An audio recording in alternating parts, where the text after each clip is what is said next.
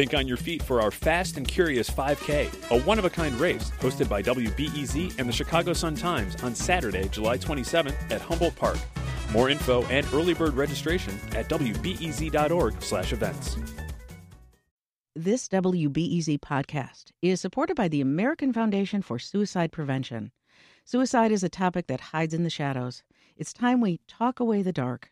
Learn how to spot the warning signs for suicide and how you can have an open, caring, real conversation to help save lives.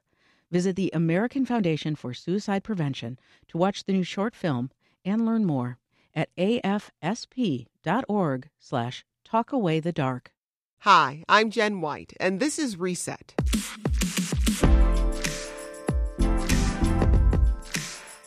Today on Reset, it's the Friday News Roundup, where we break down some of the biggest local news stories of the week. And what a week it's been. CTO! CTU! It is day 2 of a teacher walkout at Chicago Public Schools. We certainly believe that we can get a deal done. We could get a deal done today. If there is a seriousness of purpose and a willingness on the other side, we can get a deal done today. The mayor has sort of highlighted the question about money. For us, this is about so much more than just paying benefits. Chicago Police Board unanimously votes to fire Officer Robert Rialmo for the 2015 shooting that killed 2 people. Eddie Johnson says he worked a long day and stayed out late with friends for dinner. When someone noticed him behind the wheel, slumped over, they called 911. Joining me to talk about those stories and more, WTTW host and political correspondent Paris Schutz, Daily Line managing editor and City Hall reporter Heather Cherone, and Better Government Association president and CEO David Greising. Heather, let's start off with the biggest story of the week, the teacher strike. Now, it's day 2 of the strike. Where do negotiations stand? We are still, it seems, mostly debating when to debate. Mayor Lightfoot said this morning that she wanted round-the-clock bargaining sessions, while the union is scheduled to, are probably on their way as we speak to City Hall for another big rally. So it has been most of the substantive debate has been over when they should debate. There was some progress, union leaders told us yesterday, on class sizes, but nothing firm, and there are a host of other issues to resolve. So I would be very surprised if school was in session Monday morning. Paris, quickly remind us, what is the Chicago Teachers Union asking for? They're apparently okay with the salary, 16% raise over 5 years. What they're asking for is the conditions, which are not normally things that you can really strike over. They want a cap on class sizes. They want a school nurse in every school, librarian in every school, more support staff for special needs kids. So those kinds of things. And what Mayor Lightfoot is accusing them of right now is a lack of urgency. She feels that they're not spending a lot of time at the bargaining table. Instead, they're out on the picket lines. The thing here is, there's all this noise and campaigning.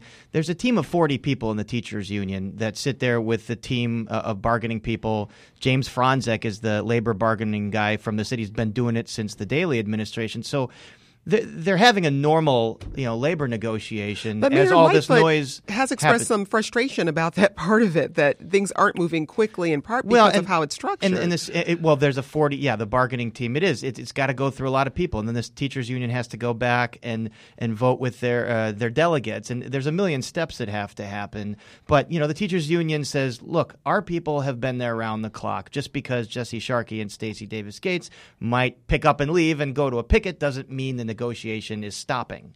And this argument the mayor has made about, hey, I haven't seen an entire package from the union, is a little bit disingenuous because there's no doubt about what the demands are from the union on the table. Mayor put a price tag on it. Well, let's listen to the mayor here. We have a clip of her. We can't bargain by ourselves. So what we need is for the union to come back to the table, to bargain in good faith, and spend the time actually getting a deal done, face-to-face with us, and not off to the side in a caucus. We need them to focus in the bargaining sessions on actually hammering out a deal and getting it done. Jump in here, Dave. That's just the way a negotiation happens. There's a lot of kind of go to the table, go caucus, come back to the table. And as Paris says, for the union leaders, they have to be out on the streets. They had thousands of people out there yesterday marching around City Hall, marching around CPS headquarters. A lot of this is about them building public support, right, which, by the way, they seem to be doing pretty well. The polling coming out saying the public is supporting the union right now. We'll see how that holds up over over time.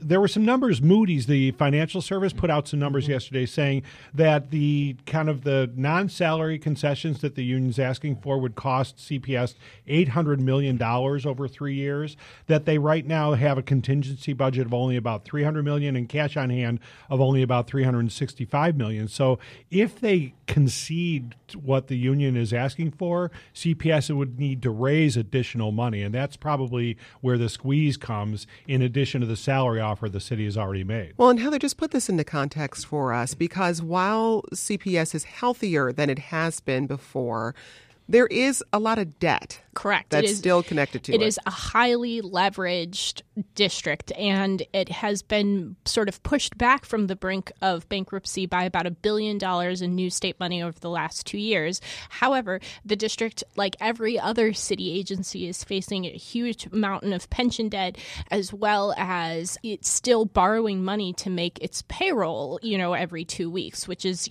not best practices. The other thing that struck me about Moody's is that they said that as long as the strike was reasonably short, they would not move to change the district's credit rating.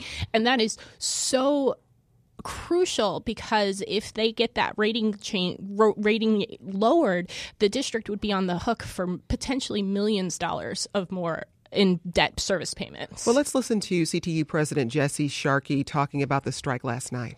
The mayor has sort of highlighted the question about money. For us, this is about so much more than just paying benefits. This is about the conditions that we go into work in our schools every day. We can't afford to keep working in schools that don't do what we need them to do. David, can the city afford to let this strike go on for more than a couple of days? I think settling this urgently is really important for the city, as Heather indicated. If they were to drag on, Moody's has kind of sent a warning shot across the bow saying this school system really has been on the brink in the past. They were saved by this state bailout that Rahm Emanuel negotiated, but they could very easily end up back on the brink if this goes on very long. So the city is very motivated to get this thing settled. Let's not forget, not only they got that state bailout, but there's $350 million a year in a new tax levied on Chicagoans directly to teacher pensions. And let's also consider the fact that Lightfoot is saying that these days missed will not be made up at the end of the year, which they were in 2012 during the strike. So whatever days missed now are lost. Ostensibly, that means that teachers would lose out on that salary. So she's hoping to use that as a leverage. And then let's also put this in the grander political context. The teachers union went all in for Toni Preckwinkle for mayor. Toni Preckwinkle lost every single precinct except for 2 in the city to Lori Lightfoot. They want to exert themselves as a political force here. And the public is on their side, but it doesn't necessarily mean they're against Lightfoot on this. This isn't like a zero-sum game. It seems like Lightfoot still has pretty favorable approval ratings, and teachers have favorable approval ratings because parents like their teachers. And it used to be that the school system would worry about being paid on a daily basis for the students who show up in school. That's no longer the way that the revenue picture works. They get an allocation from the state. So in a way that strengthens the mayor's bargaining position. She can wait this out a little bit, but not very long. But Heather, I want to talk about this political landscape we're in right now. You have Mayor Lightfoot, and you have CTU, and in a lot of ways, they're speaking the same language. They're talking about equity in education, and yet here we are in the middle of a strike. Right. It's a very unusual strike in that if you ask Lori Lightfoot, do you agree with the union that there should be more counselors? Yes. More social workers? Absolutely. More librarians? Yes. We are doing our best. But they fundamentally disagree on how those promises are kept. The union says we're not going back until we have those promises in writing in the contract, which would make those agreements legally enforceable. Like they could go to a judge and say they didn't do this, they violate our contract, levy penalties. And this is really, I think, part of Mayor Rahm Emanuel's legacy, who, of course, took office in 2011. And one of the first things he did was to claw back a 4% raise from the union that they had negotiated as part of their contract. And I think that wounded the union deeply and has made them very distrustful of the city. And in some ways, is that Lori Lightfoot's fault? Certainly not, but that is the legacy that she has to deal with. Well, David, the Reverend Jesse Jackson joined the negotiating session last night. We've seen other high-profile leaders. What does that tell us about the state of negotiations? The Jackson thing is kind of odd. I mean, nobody would expect Jesse Jackson to be able to come in and settle this issue. And he also, his statement when he came out was really kind of, it was not, hey, the city, lining up with the teachers and blaming everything on the city. It was like, hey, I hope everybody can settle this. And it does indicate that he recognizes Lori Lightfoot's popularity. After the election, he may recognize the limitations she's facing in terms of trying to find new money. It also indicates that whatever the polling is saying, that there's just as much support probably for the mayor as there is for the teachers right now. And it's interesting, Jesse Sharkey, the head of the union, he's looking at what Karen Lewis did during Rahm Emanuel's first term, where she took the teachers out and she gained a lot of popularity, et cetera. He's accomplished that now. The real question is, can he get to a deal? And that's what we'll be watching over the next couple of days. It's also a very different political landscape in that you had 33 members of the city council back the union as opposed to the mayor with a resolution this week. Well, let's now turn to some news out of city council. Earlier this week, the 20-member Black Caucus threatened to hold up citywide sale of recreational cannabis over concerns about minority ownership. Let's take a listen. When we look at the fact that the black and brown community has been adversely affected by the cannabis industry, jails have been filled up, people have been locked up, and now we are being locked out of benefiting from this particular ordinance. How do we look in this great city, allowing cannabis to be rolled out with 22 licenses, all owned by people who are not of color, coming out of the gate? That was Alderman Anthony Beale of the 9th Ward speaking during Wednesday's city council meeting. Heather, how did this issue unfold? So Mayor Lori Lightfoot put forward the rules that would govern where cannabis dispensaries can locate once it's legal as of January 1st. And for a while, the most controversial part of that proposal was that those sales would be restricted or banned in much of downtown. She changed those borders slightly in response to criticism from aldermen. But the real flare-up was centered around the fact that the first licenses will go to those companies who now operate the medical marijuana dispensaries. And by and large, those firms are owned by white men, which means that the people who will first benefit from the legalization of marijuana are not black and brown entrepreneurs whose communities really suffered under the weight of the drug war. And the city council's Black Caucus really objected to that. What was strange about this debate was that the city council has no authority to change the state law. So they were essentially threatening to hold up this zoning approval or these rules about where these dispensaries can go because they were angry about the state law that was passed months before to much ballyhooing and, hosannas about how it was going to right the historical wrongs of the drug war. And a lot of the state lawmakers we spoke with, including Toy Hutchinson, who's the new weed czar, I think it's the best title ever, said, look, this was the law. This was what we came up with. And she sounded a little bit at a loss for, all of this controversy. So, what was really going on? Maybe a little bit of a dog and pony show to say, hey, we're, out here fighting for our communities. But I think in the long run, it signals aldermen are no longer unwilling to publicly buck the mayor. And on Wednesday, Mayor Lori Lightfoot is going to ask them to take some really tough decisions, and it is going to get much, much more tense in that chamber. Well, we know that the mayor originally wanted to keep marijuana out of the downtown area. Paris, how did that turn out? Well, there was a lot of pushback from people like 42nd Ward Alderman Brendan Riley. That's the downtown area. He said, if we want to get revenue out of this, why not put it in the places that are going to generate the most revenue? We want tourists to be able to walk out of their hotels and go buy weed if they're coming here to do that. And Lightfoot is saying, well, we got to keep this area family friendly. So there was a compromise. They both agree they want to keep it off of the Magnificent Mile, the real tourist area. So she allowed weed sales to happen in the River North area. That's kind of in the central business district, we'll say. And so that's the compromise. But, with the Black Caucus, they were unified in this, and then they splintered. So Anthony Beale, you heard, there is a big mayoral opponent. You know, he wants to derail the mayor at whatever turn he can. The chairman of the Black Caucus, Jason Irvin, dropped his opposition by saying, well, look, we get it. The 11 people that have licenses right now, they're not African-American.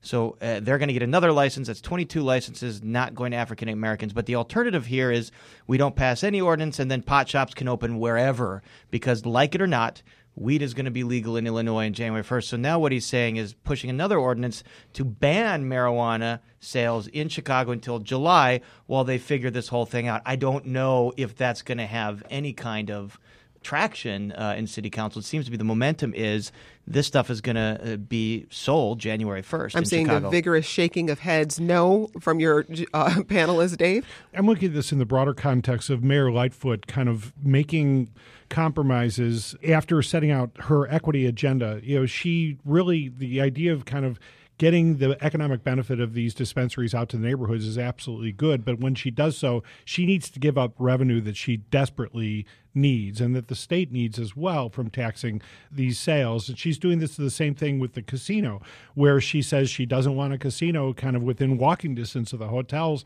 which is really where a lot of the economic impact of a casino would be. And she is being faced with the reality that she needs to kind of step away from that equity agenda sometimes and make decisions that actually will maximize revenues. And it would be a real problem if the dispensaries aren't open in Chicago on January 1st, because as we've seen, there's a lot of concern that there's going to be so much demand that those initial sales, you'd be giving up a lot of money if you aren't ready. You go to Evanston or something, and then people, oh, now you develop loyalty to some store somewhere else. And it's revenue the city's planning on. Well, as I understand it, there is only a minuscule amount of marijuana revenue going to be included in the budget that the mayor is set to propose on Wednesday. However, I'm not clear that a city council ordinance could change state law. I think there's an issue of preemption there, but it was clear that the Black Caucus felt the need to sort of make a stand on this issue.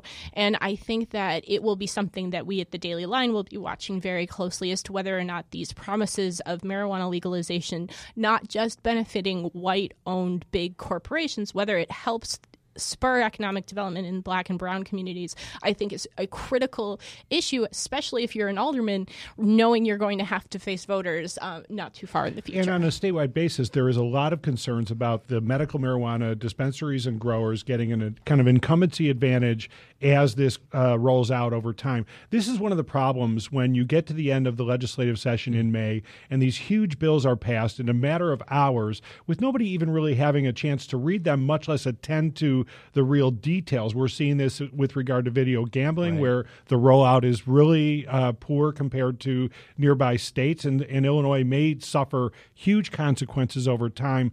The legislative process in this state needs to be fixed. People need to pass bills after hearings during the course of a legislative session, and not this kind of rush to the exits at the very end. At 11:59 p.m. on the last day. Well, earlier this morning, Mayor Lightfoot announced that she's considering a tax hike, a significant one for rideshare companies. Heather, tell us about that. So the mayor wants to essentially triple the fees that you pay every time you get into an Uber and a Lyft, and she's doing it in two ways. One, if you are the only passenger in that Lyft or Uber, you're going to pay a new fee of $1.25, and that is designed to encourage you to take a shared ride where, like, you know, you pick up somebody who's a little bit further away on the way to your destination. The other change will be is that if your trip is originating from the Central Business District or ending in the Central Business District, you will pay an additional fee on top of that. So it's designed to do a couple of things. One, it's designed to reduce congestion in the Central Business District, and it's designed to encourage people to get out of the habit of riding alone in a ride-hailing vehicle. That will generate, she says, about $40 million. $20 million of that she has already said she wants to spend to improve bus service on heavily traveled bus lines. And that includes like bus-only lanes, and that includes, you know, special like traffic signals for buses and that sort of thing.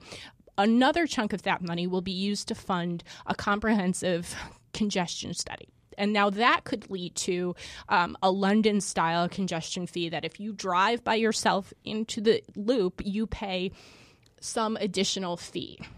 So that's coming down the pike. Well, in a statement, Uber said that the proposed tax hike would by far be, and I'll use their words here, quote, the highest ride-sharing fee in the country. Paris, lots of people use rideshare in this city. How are people going to react to this? Not only do lots of people use rideshare, lots of people lobby for rideshare in city government. Lots of people that used to work in city government, so they know the halls of power, and there's going to be intense lobbying. And don't forget that the CEO of Uber was in town opening up his big new branch in Chicago in the old post office, so there's some goodwill there. And he said, don't do that. Let's do a whole congestion tax. Don't just tax rideshare. But what's wrong with urging people to carpool or to take public transit? The thing is, okay, $40 million. Well, there's $800 million of a budget deficit to go. Whereas that, and as Heather's saying, $20 million of this $40 million is already pledged. So $820 million to go in terms of figuring out how to plug this budget gap, which we're supposed to find out about in the next week. I think the whole thing about encouraging people to rideshare in the CBD is kind of window dressing on what's really a big revenue move. The way people ride Ubers in the central business district, by and large, is people running between busy appointments, and they don't have time to stop at other places, et cetera. The other interesting thing about this is the increase in the charges to rides outside the central business district, out in the neighborhoods. And one of the benefits of Uber has been bringing the ability to catch a ride out in neighborhoods that were not served well by the commercial taxi companies. And so the increase in that tax is going to have issues for people out in the neighborhoods who really have benefited from the expansion of Uber. So let's turn to this story we heard this week. Chicago Police Superintendent Eddie Johnson was found slumped over in his car Wednesday night when a passerby called 911. Paris, what do we know about this story? Well, he opened an investigation into the incident himself because he says, quote, no police officer superintendent should be above reproach here. We need to figure out what happened. What he says was that he was out. He pulled over at a stop sign because he was feeling dizzy. A bystander came by and saw him slumped over. Eventually, he was able to drive himself home. We got some information from source in the police department that Johnson has had issues changing medication for blood pressure, and he went to the doctor for exhaustion related to that. So that's all we know about that right now. And of course, you know, it's a stressful job, and Eddie Johnson's had issues with his kidney and stuff like that. We wish Eddie Johnson good health and hope that they get to the bottom of whatever happened. Well, and it seems like this was a very deliberate move to be transparent around this incident. David, your thoughts? Well, I think he was smart to head off what would have been an outcry about, well, we should look into this and, you know, let's see what this investigation turns up. Given his prior health problems, it sounds like what he's saying is probably going to check out. The question on the table is, why was he allowed to drive home after essentially passing out while fortunately stopping?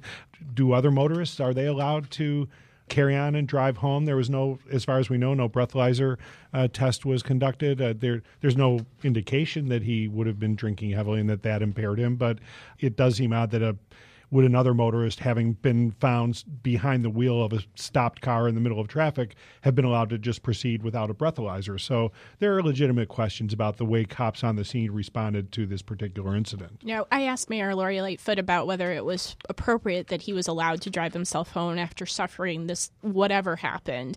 And she pushed back about whether it was a serious medical incident and whether he was actually, you know, at any point behind the wheel, either asleep or passed out. So I think that's where, you know, we're going to be looking for some answers about the investigation. However, I think if you ask most Chicago political reporters, and correct me if I'm wrong, most of us are somewhat surprised Eddie Johnson is still the police chief. He was, of course, put in place by Rahm Emanuel after the Laquan McDonald scandal toppled Gary McCarthy. Rahm Emanuel did so over the objections of the Chicago Police Board, which, of course, was led at the time by Lori Lightfoot. And we've all consistently asked her at her weekly Accountability Tuesday police-focused news conferences, are you going to keep Eddie Johnson for the long haul?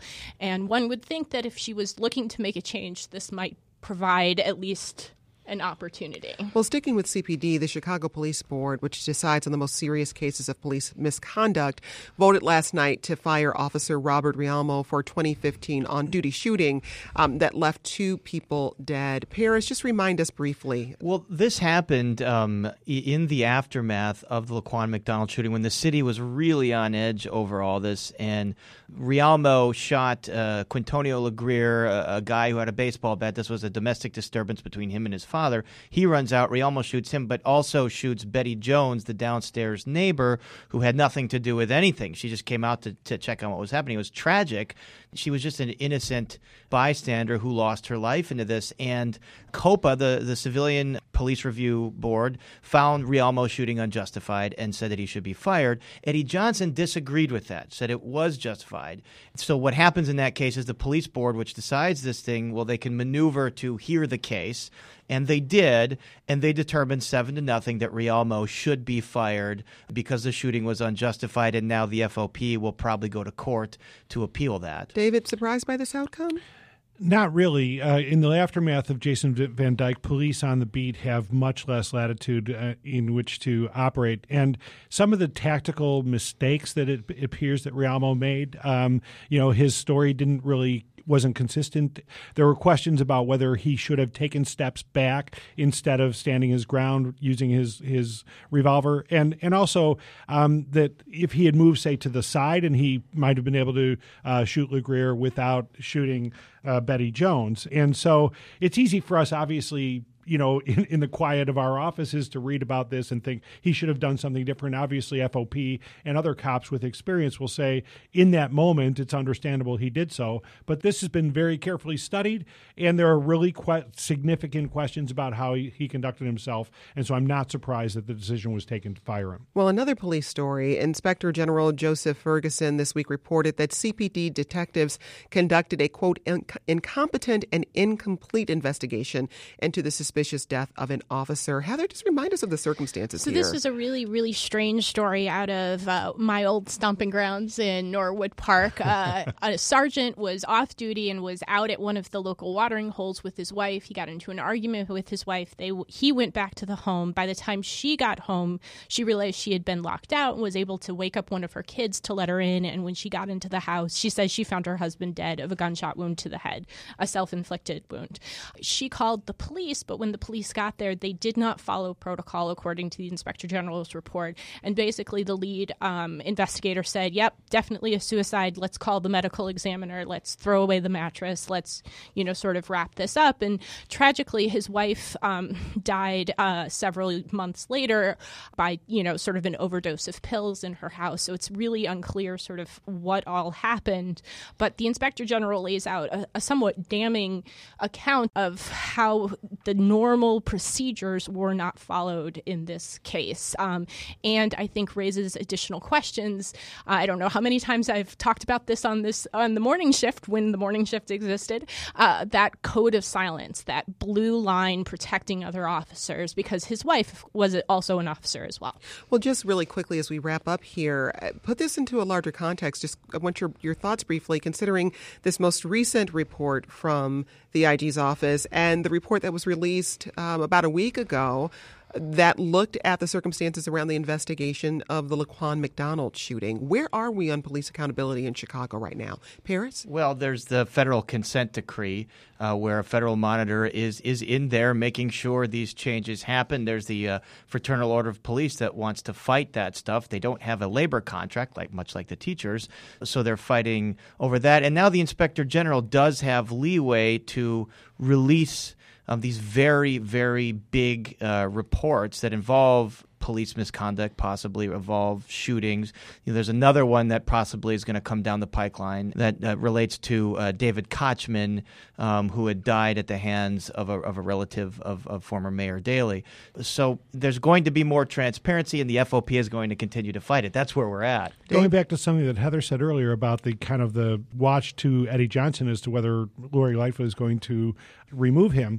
As a candidate, and when she was on the police board, she was very, very critical of the Chicago Chicago Police Department under Eddie Johnson. People thought she might make a move on him very early. She seems to have somehow gained some sort of confidence in him over the course of a summer that was really very difficult, including the Labor Day weekend when he did not reinforce as would have been typical, and there was a serious problem over the Labor Day weekend. And so the real question there was when these IG reports come out and they point out that in this particular instance where the mattress was thrown away, they didn't test her for residue on her fingers. Might she possibly have been the person who killed this officer? And so it just speaks to discipline on this police force. Yes, the consent decree will help address some of this, but is there a problem with leadership at the top of CPD? And I think that's the question. Because if Lori Lightfoot is going to make a move on Eddie Johnson, now would be the time to do it. You don't wait to the spring when you have to be putting your plans in place for the summer, which is when all the homicide activity starts to increase. You make your move in the fall so that a new chief can come in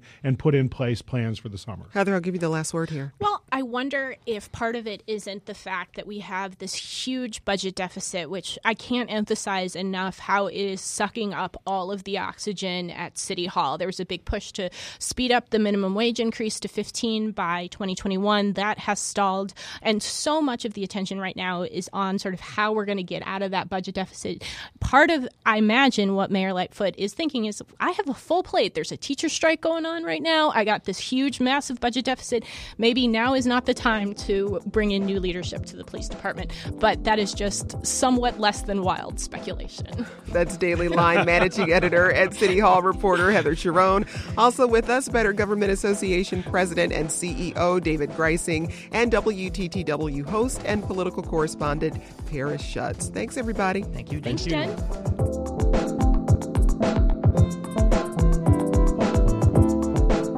And that's it for today's Reset. Keep in touch with us via Twitter. We're at WBEZ Reset.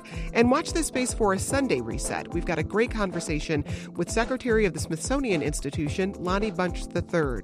I'm Jen White. Have a great weekend. Thanks for listening, and let's talk again soon.